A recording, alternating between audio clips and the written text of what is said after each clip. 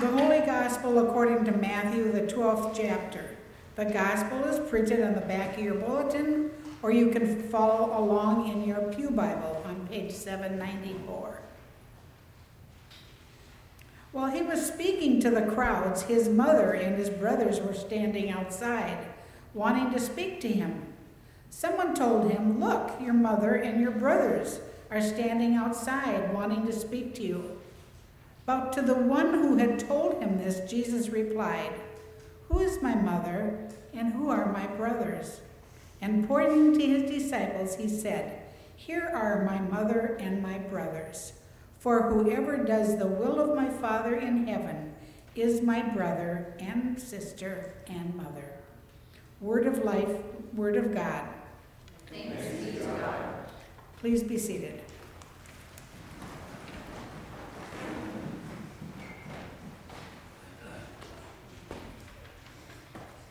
The preaching text today comes to us from Hebrews 2, verses 10 through 18. It was fitting that God, for whom and through whom all things exist, in bringing many children to glory, should make the pioneer of their salvation perfect through sufferings. For the one who sanctifies and those who are sanctified all have one Father. For this reason, Jesus is not ashamed to call them brothers and sisters, saying, "I will proclaim your name to my brothers and sisters. In the midst of the congregation, I will praise you. And again, I will put my trust in him. And again, here am I and the children whom God has given me. Since therefore the children share flesh and blood, he himself likewise shared the same things, so that through death he might destroy the one who has the power of death, that is the devil, and free those who all their lives were held in slavery by the fear of death. For it is clear that he did not come to help angels, but the descendants of Abraham. Therefore he had to become like his brothers and sisters in every respect, so that he might be a merciful and faithful high priest in the service of God, to make a sacrifice of atonement for the sins of the people. Because he himself was tested by what he suffered, he is able to help those who are being tested. Word of God, word of life.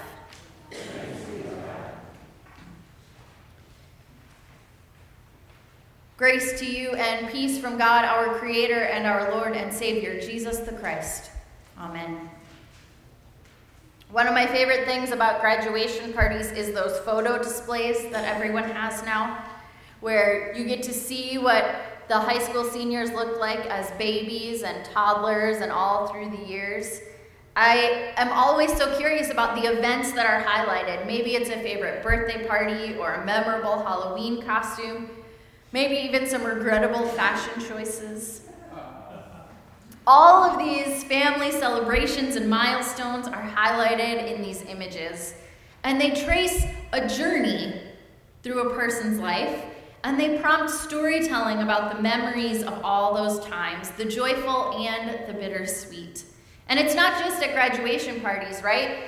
We see this with slideshows and picture boards at milestone birthdays or at funerals, all these places where we're marking somebody's story. And as we reminisce over these images, we think about where we've been, where we are now, and where we might be going. And today, the author of Hebrews presents us something similar. A collage of images about Jesus and what it means to follow him, rich with ideas that help us think about where we've been, where we are now, and where we might be going. And so, this first image we hear about is Jesus as the pioneer of salvation. And when you think of a pioneer, you might have the same image I do of Laura Ingalls Wilder. My dad read me that whole series of books when I was a little girl, and while the details and adventures are different in each book, they share this common theme, that hope of finally finding new life in a new landscape with rich farmland and freedom from relying on anyone but themselves. It's that oldest version of the American dream, right? But of course, as these books tell us, it wasn't as easy as choosing somewhere new and setting up a home. We also hear about the struggles of crop failure and conflicts with the local native tribes, harsh winters, malaria, a plague of locusts on the wheat field, and a variety of other hardships through the course of their homesteading experience. Doing something new and being a pioneer is not without a struggle. And Hebrews tells us that Jesus is the pioneer who opens a new way to God and new life. Through Jesus, the way to life with God is opened up for bringing many children to glory, a relationship with God. We sang about it with our Luther Crest staff, right? I'm the way, I am the truth, I am the life. And the author goes on to say that Jesus was made perfect through this suffering. And now, many of you know that perfect is a difficult word for me, and especially when it is paired with suffering, because I don't really subscribe to that idea that my suffering is on purpose. But the word that the author of Hebrews uses here isn't so much about doing something without flaw or held up to a certain standard. Instead, it's based on a Greek word that has a meaning about reaching a goal. And so Jesus reaches a goal through his sufferings. One commentary puts it this way: Jesus' suffering is the end, but it is part of the way to God. His suffering is unique because it is done on our behalf, and it conveys the love and grace that create a relationship with God. And Jesus' suffering also proves assurance that even though those who follow the pioneer will also encounter suffering, it is not God's final word. Jesus has made a future for his followers. By grace, they too move through their suffering and into a future where resurrection and new life have the last word. And so then we get this fuller picture of Jesus.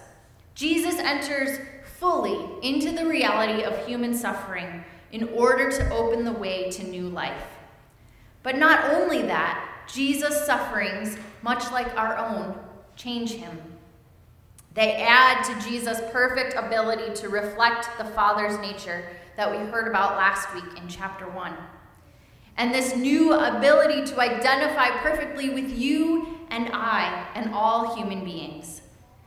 Because there now is nothing that we experience that Jesus has not also experienced, including suffering and death. I recently read a collection of memoir essays entitled Tell Me More by author Kelly Corrigan, and they're loosely connected by the theme of grief and the reality of life, including suffering. And in one essay, she recounts the story of when she visited a summer camp for kids who had lost a parent.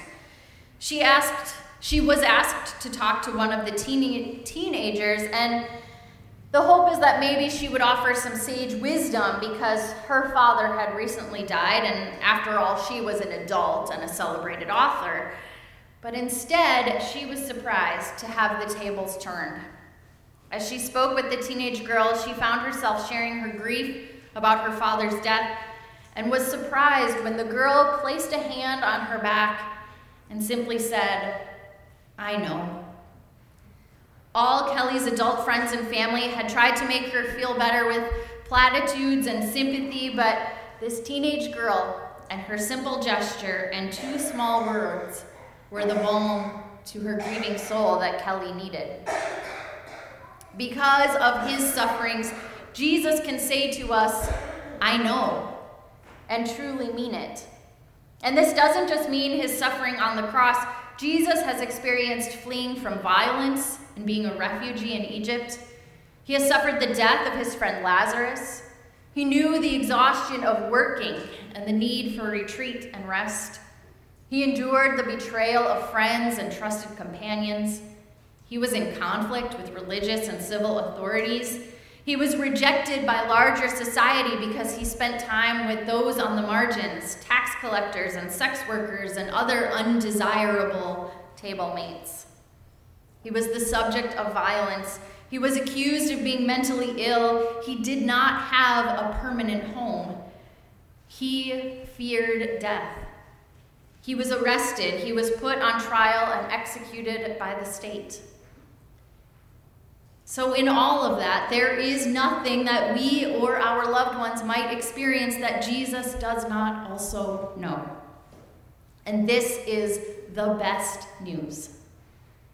Not only does Jesus know what it is like to suffer, these things that go on in our lives are not barriers to a relationship with God. Because even in all our mess, Jesus is not ashamed to call us family, to claim us as his own.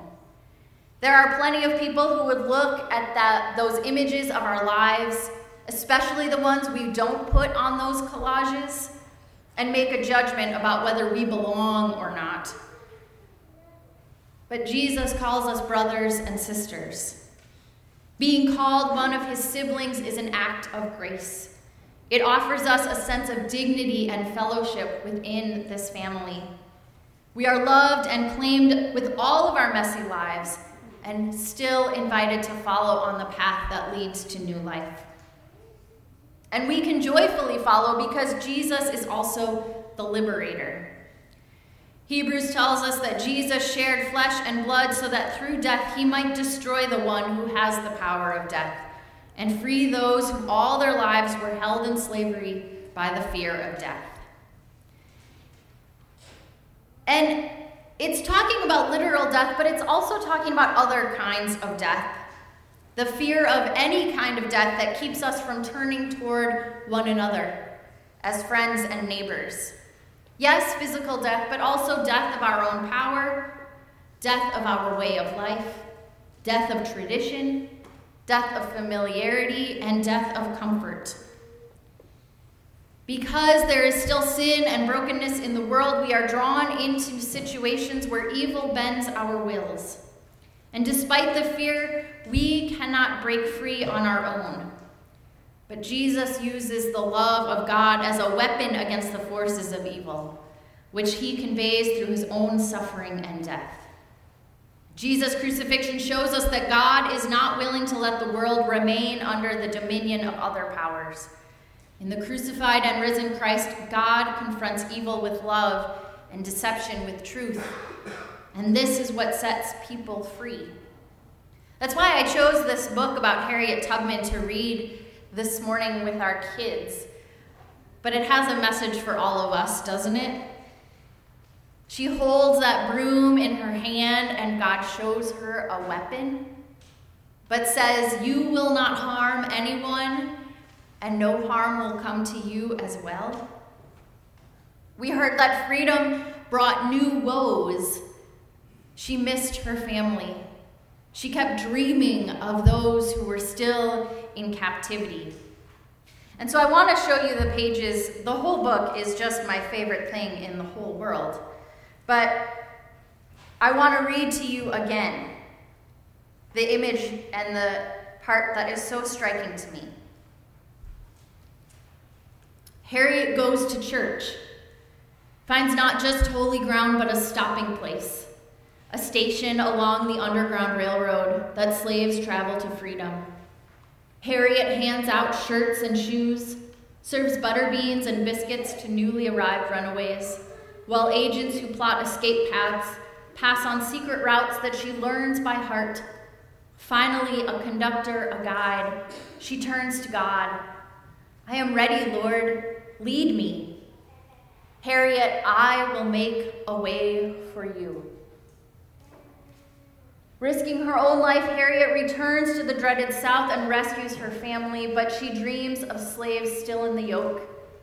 She hears their groans, sees their tears, tosses and turns in her sleep, then God opens her eyes. "Harriet, be the Moses of your people. But I am a lowly woman, Lord. Harriet, I have blessed you with a strong body, a clever mind. You heal the sick and see the future. Use your gifts to break the chains. I will do as you say, Lord. I will show others the way to freedom that you have shown me. Save all you can, daughter."